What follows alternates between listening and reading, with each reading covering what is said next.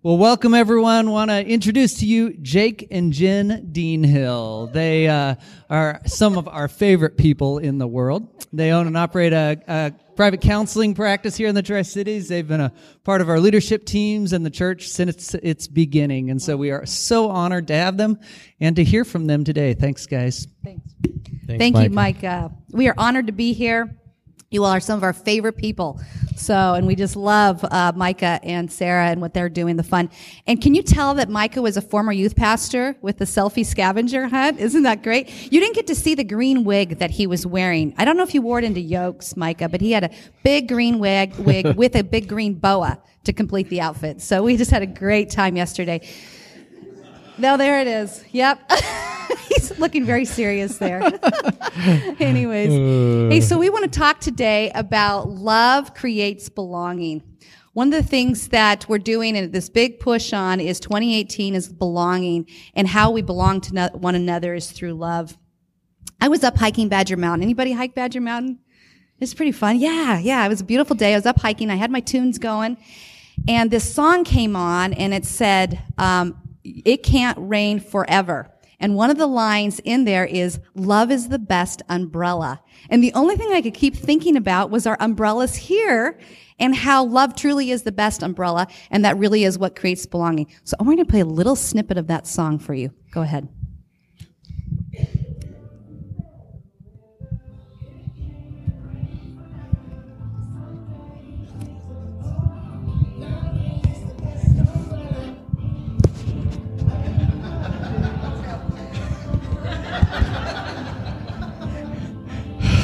Small fry. I'm height challenged, as my son would say. Thank you so much. Yes, love is the best umbrella. Isn't that great?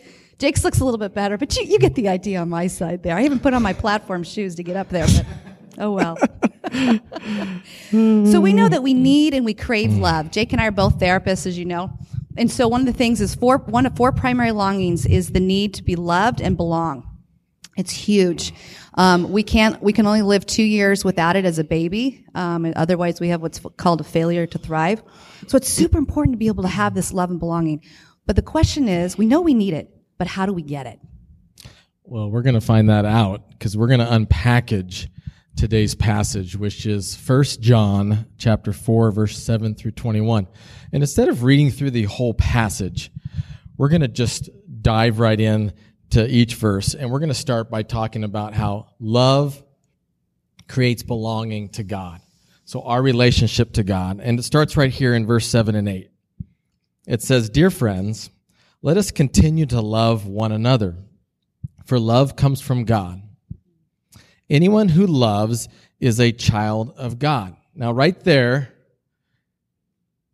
we're being told that we're a child of God. So we belong to God as his child, right? So we're a child of God and we know God. It says, "But anyone who does not love does not know God, for God is love." So we're starting out today realizing that God is love. That is the bottom line. It's pretty simple, but we're going to unpackage this idea of God being love. So the components of God's love. What is God's love? We know first and foremost it's sacrificial, where it says in verse 9 that God showed how much he loved us by sending his one and only Son into the world so that we might have eternal life through him. Again, I'm going to read this one part. He loved us by sending his one and only Son. All right, we glaze over that so quickly, but any of you who have sons, I have one and only son. I can't imagine giving him up, sacrificing him for a world that some may believe and be grateful, and some may not. But this is our God who said, I have my one and only Son, and I love you so much, I'm going to give him to you. And you can treat him however you want to, but ultimately, of course, as we know, he died a cruel and horrible death. This is what we also know is real love. It's this sacrificial. It's being able to give and be able to understand that, hey, it's not going to always come back to you, but this is what we do, is we love in this real way. This is in verse 10, it says, this is real love, not that we loved God, but that he loved us and sent his Son as a sacrifice to take away our sins. Sometimes love is initiated and it's not always returned. But again, this is real love. Hard to wrap your head around that. One of my favorite examples of that is the prodigal son story, where that parable was told really to illustrate, because it's told with the lost coin, the lost sheep, and then the lost son. And that whole idea that God pursues us. And in that story, it talks about how the son squandered all of his dad's inheritance, had wild living, and was kind of hanging his head coming home. And it says, when he was far off, it says the father ran to him and put his arms around him. So the love of God, the illustration there is that it pursues us. It doesn't stop at anything. And I thought, what would be a modern example of that? And so Jenn found this video, and we just want to show this video. And let me set it up for you. Basically, this guy named Derek Redmond in the 1992 Barcelona Olympics. He's running the 400 meter, and he gets injured. And what happens after that is pretty amazing. So let's play that. Oh, it's not? Okay, I'll just tell the story. Video did not make it through. Darn so it. anyways, Jenn was bawling her head off when we were watching this video. I watched it like 4 times. So just go home and Google it on YouTube. Yeah. So basically, he pulls a hamstring like after the first lap of the race. He was expected to medal in the race. All of a sudden, in the frame, it shows Dad rushing onto the track. Security's trying to keep him away, and he's like shoving him out of the way, and he's running to his son, and he grabs his son, and he's helping him, because after he pulled his hamstring, he's like, I'm going to finish this race. And so it shows Dad and son hobbling together, and the son is just grimacing in pain on his father's shoulder. And the security keeps coming over trying to usher them off the track, and he's like shoving them off. And I don't know, I wish I could hear the audio of what he was saying to them. But they finished the race, and even at the end, he gets to the finish line and he lets his son go to finish the race on his own. And it was just such a beautiful example of that father's love that just pursues. Mm-hmm. I love the concept too, is it's the race of life, right? And you see everybody running ahead on the track, and this one guy crippled over in pain. I mean, do you ever feel that way in life? It's like everybody's passing me up. I'm not making this. You're all alone, which we know in pain. When you have pain and you're alone, and it actually moves from pain to trauma. God knows this about us. And it's such a beautiful picture of this father like leaping over the stands, running over to his son. His son starts bawling and crying on his shoulder. And then the father is relentless about getting to his son and carrying him across the line. This is the kind of God that we have. We also know that he wants a mutual love with us. He is a jealous God. Did you know that another name for God is jealous? Yeah, it says it in Exodus 34:14. Do not worship any other God, for the Lord, whose name is jealous. He is a jealous God. Isn't that interesting? He wants our love exclusively for him. He wants this connected, loving relationship. He knows how we're wired. He knows we are hardwired to love something greater than us and to love each other. And he wants that exclusively. I want the greater than love. That's what the kind of the God I am. I want this mutual love. Then in verse 11, it says, Dear friends, since God has loved us that much. We surely ought to love one another. Now, I thought that was interesting. It says, he's loved us that much. And I couldn't help but chuckle, because I can't tell you how many times I'll be laying in my comfy little warm bed, and Jenn slips into bed and puts her ice cold, freezing feet over to my side of the bed and tries to touch me to warm her feet up. It's cold. And what do I say? I don't love you that much. If you want that kind of love, you need to go to God, because he can handle your cold feet. I cannot handle. They're like icicles. Ugh. You're supposed to be God to me, though, so you're supposed to take it. I know. That's why I'm preaching this sermon right now, because I don't have it figured out, obviously. You don't love me that much. That much. Yeah. So he's taken it a little out of context for his personal life, but you get the idea.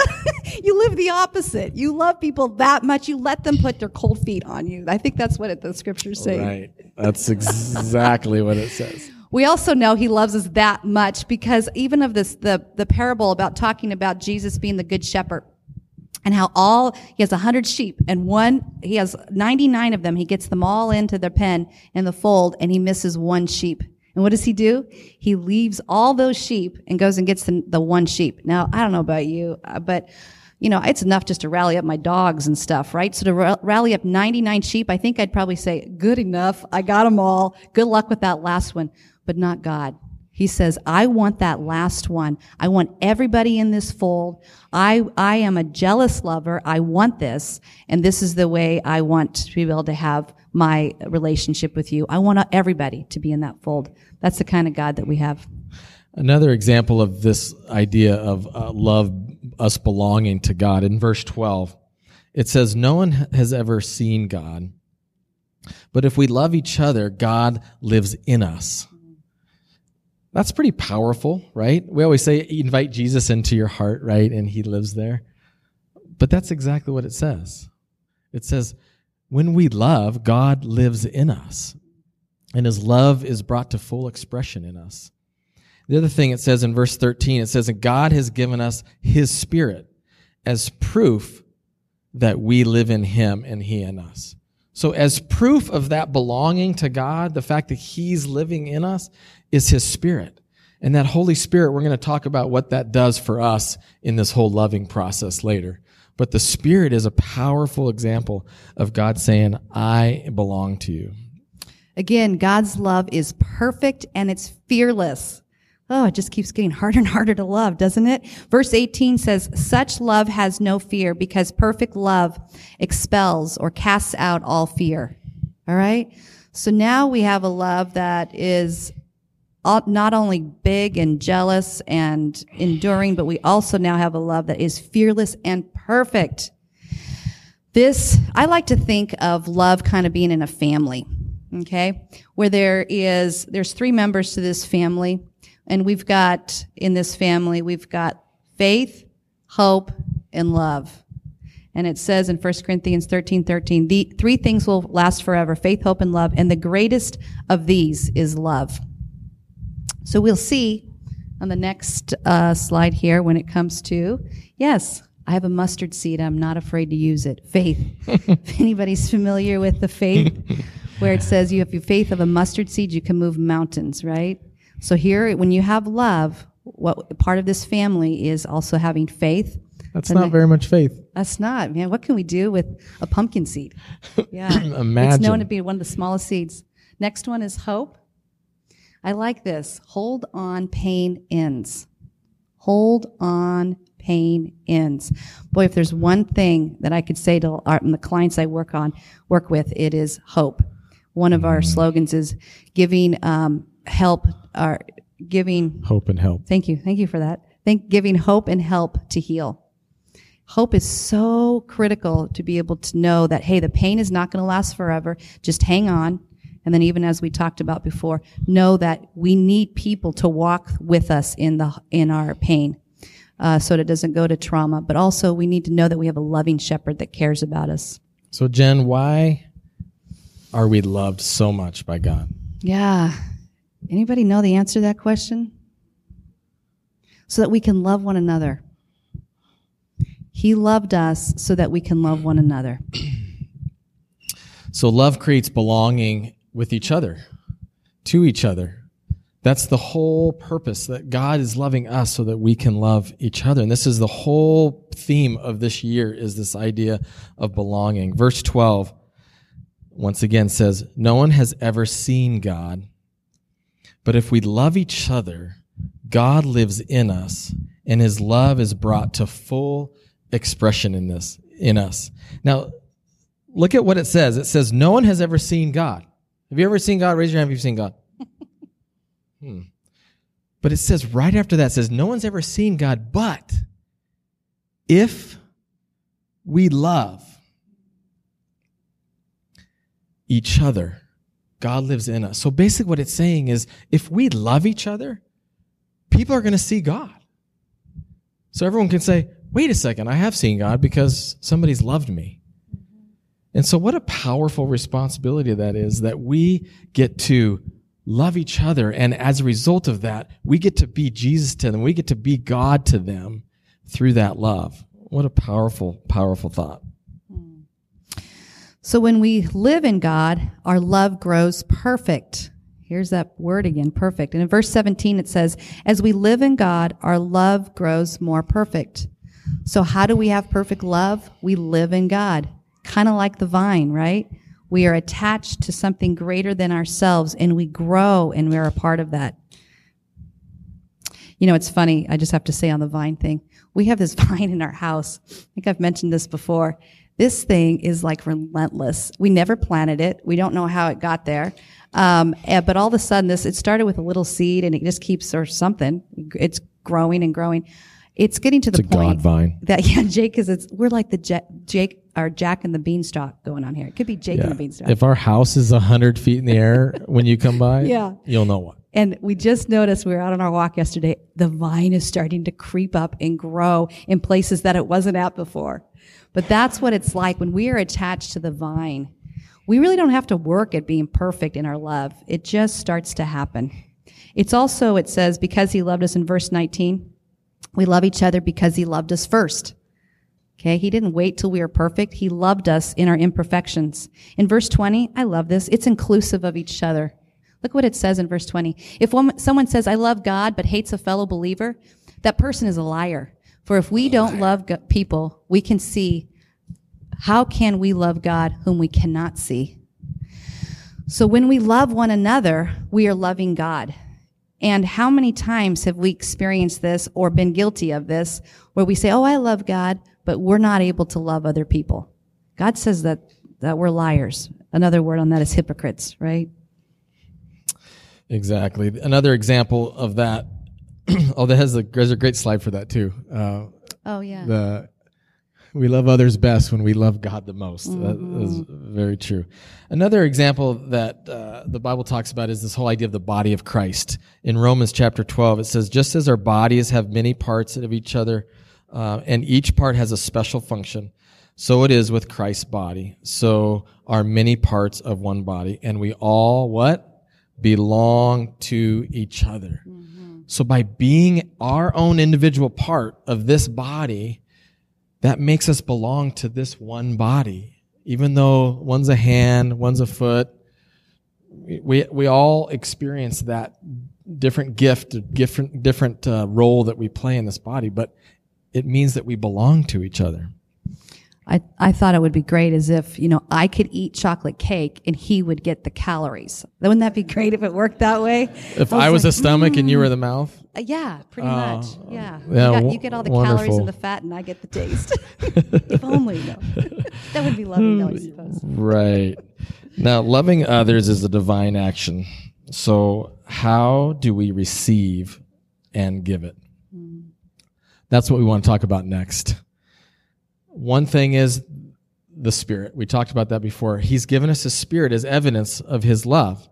And so the fruit of the Spirit is one of those things. So whenever you go, I can't love that much. This is really hard. Well, can you do one of the fruit of the Spirit? Can the Holy Spirit allow you to have some love, joy, peace, patience, kindness, goodness, faithfulness, gentleness, self-control? I'm sure we can do one of those, at least on a day, but that whole idea of the fact that the Spirit is producing that fruit, it's not something that you have to produce in yourself. It's that spiritual fruit. Yeah, we also learn to love too and motivate this with each other and inspire each other through doing loving acts and good works. That's what Hebrews 10:24 says. Let us think of ways to motivate one another to acts of love and good works. So doesn't it motivate you when somebody does something loving and kind? I think of that movie Pay It Forward about a little boy who tried a school social experiment as far as doing kind things and nice things and seeing how contagious it was.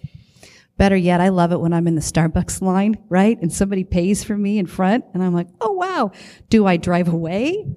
or do I pay for the person behind me? You know, it's a really beautiful thing to be able to be experiencing a recipient of somebody who spontaneously loves you, doesn't even know who you are, and is initiating of it, and doesn't even care if it comes back to them. Yeah, it's just contagious. Yeah. You know, that's why, sometimes I'll go up to the Starbucks line, and when that has done to me, and they're like the 10th person that has carried this on. So it's pretty cool. Obviously, another great verse is John 13:35. It says, "Your love for one another will prove to the world that you are my disciples." How will we know? How will the world know that we're a part of the body of Christ, that we're his disciples? Is by our love.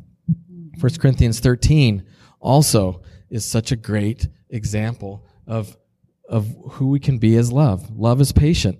Love is kind. It does not envy. It does not boast. It is not proud. It is not rude. It's not self-seeking. It's not easily angered. It keeps no record of wrongs. Love does not delight in evil, but rejoices with the truth. It always protects. Always trusts. Always hopes. Always perseveres. Love never fails. The ultimate definition of love. Ephesians is another passage that talks about this love. And it says in Ephesians chapter 4, verse 2, it says, "Always be humble and kind. Be patient with each other, making allowance for each other's faults because of your love." Isn't it nice when somebody makes allowance for your faults?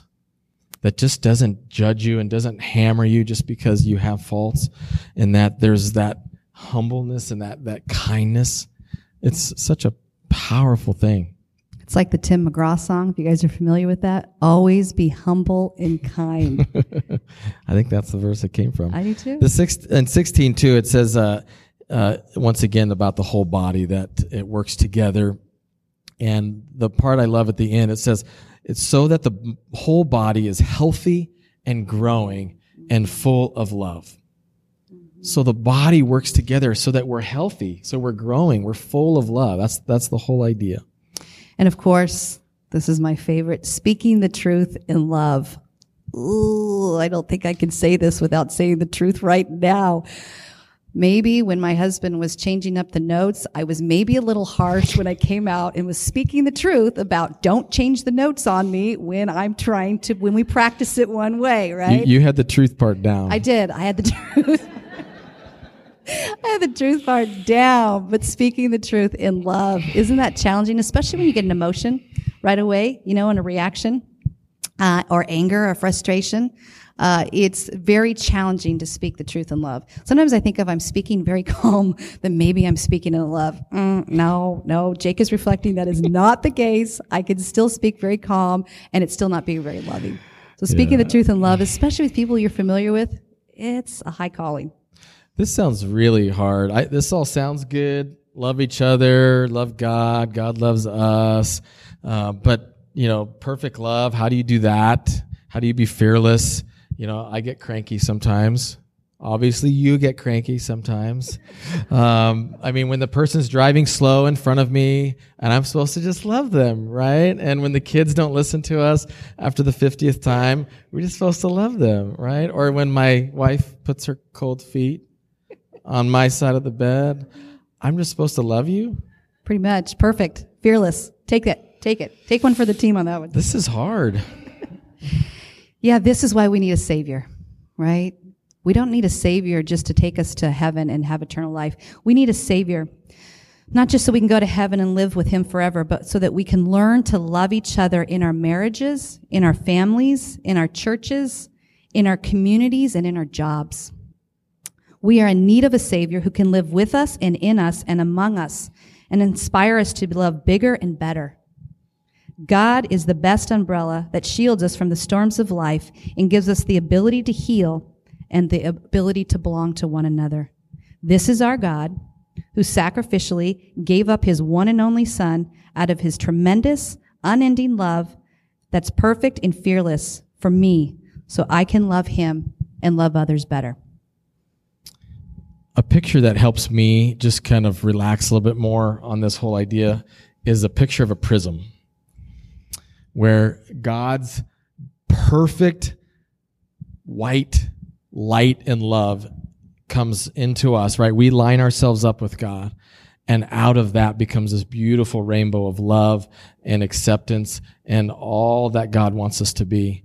And it just helps me to go, okay, my job is just to line myself up, be connected to the vine, be connected to God, and God's going to do the work if he just shines his light and love through me.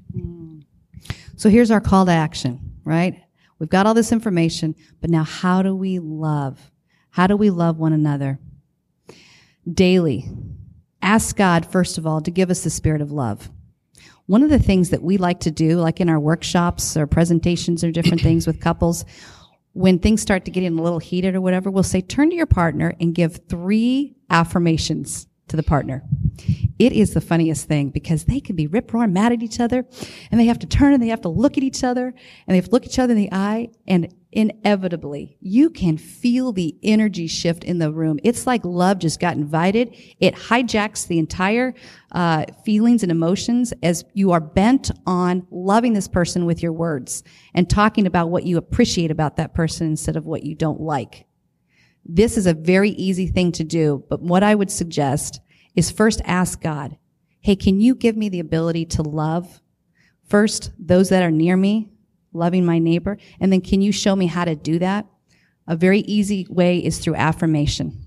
We also want to encourage you to do some kind of spontaneous act of love or act of service, whether it be buying the Starbucks for the car behind you, whether it be helping somebody bring their trash can in, just something that just says, I love you, but it's super simple. Yeah, the other thing is we can't give what we don't have. So first we need to be committed to receiving the love so that we need to be able to love ourselves. There's 3 primary relationships. You're with God, self, and others, right? That's one of the things that is in the DNA and the core of the vine is really working on those 3 relationships. And one of the things that we'll work a lot with, not only in our own lives, but in the people we work with, is loving yourself brings an opportunity for you to love better. Here's a great picture on this. I do not trust people who don't love themselves and yet tell me, I love you. And there's an African saying, which is, be careful when a naked person offers you a shirt. Isn't that great? We can't love if we don't even have it ourselves. That's right. You can't give what you don't have. The last thing we want to encourage you to is to take the connection challenge. That's our theme this month. Connect with somebody in the church, in the body, that we get to love each other twice a month. In the community, just somebody random, the neighbor, somebody at work, just have a loving connection with them and this month. And then obviously with God, just receiving his love, giving that love back to him. We just encourage you to take that connection challenge. Love is truly the best umbrella. It covers us from the storms of this world. It protects us. It binds us together. It creates healthy community. We need God if we're going to love each other and if we're going to belong to each other. Since God is love and he loves us that much. He loves us that much. Let's pray. Lord, we thank you so much for this love. Thank you that you love us that much, that you sent your son, that you sacrificed, that you decided to reside in us, that you give us your spirit, that give us the fruit so that we can be that loving Christian, that loving believer to not only love each other, but love the world, love our enemies, all of the hard things and people that we have to love. We thank you for that today, and we just pray that you would just empower us to be that loving person, that we can be that prism, that you get to shine your beautiful rainbow through us. We thank you in Jesus' name. Amen.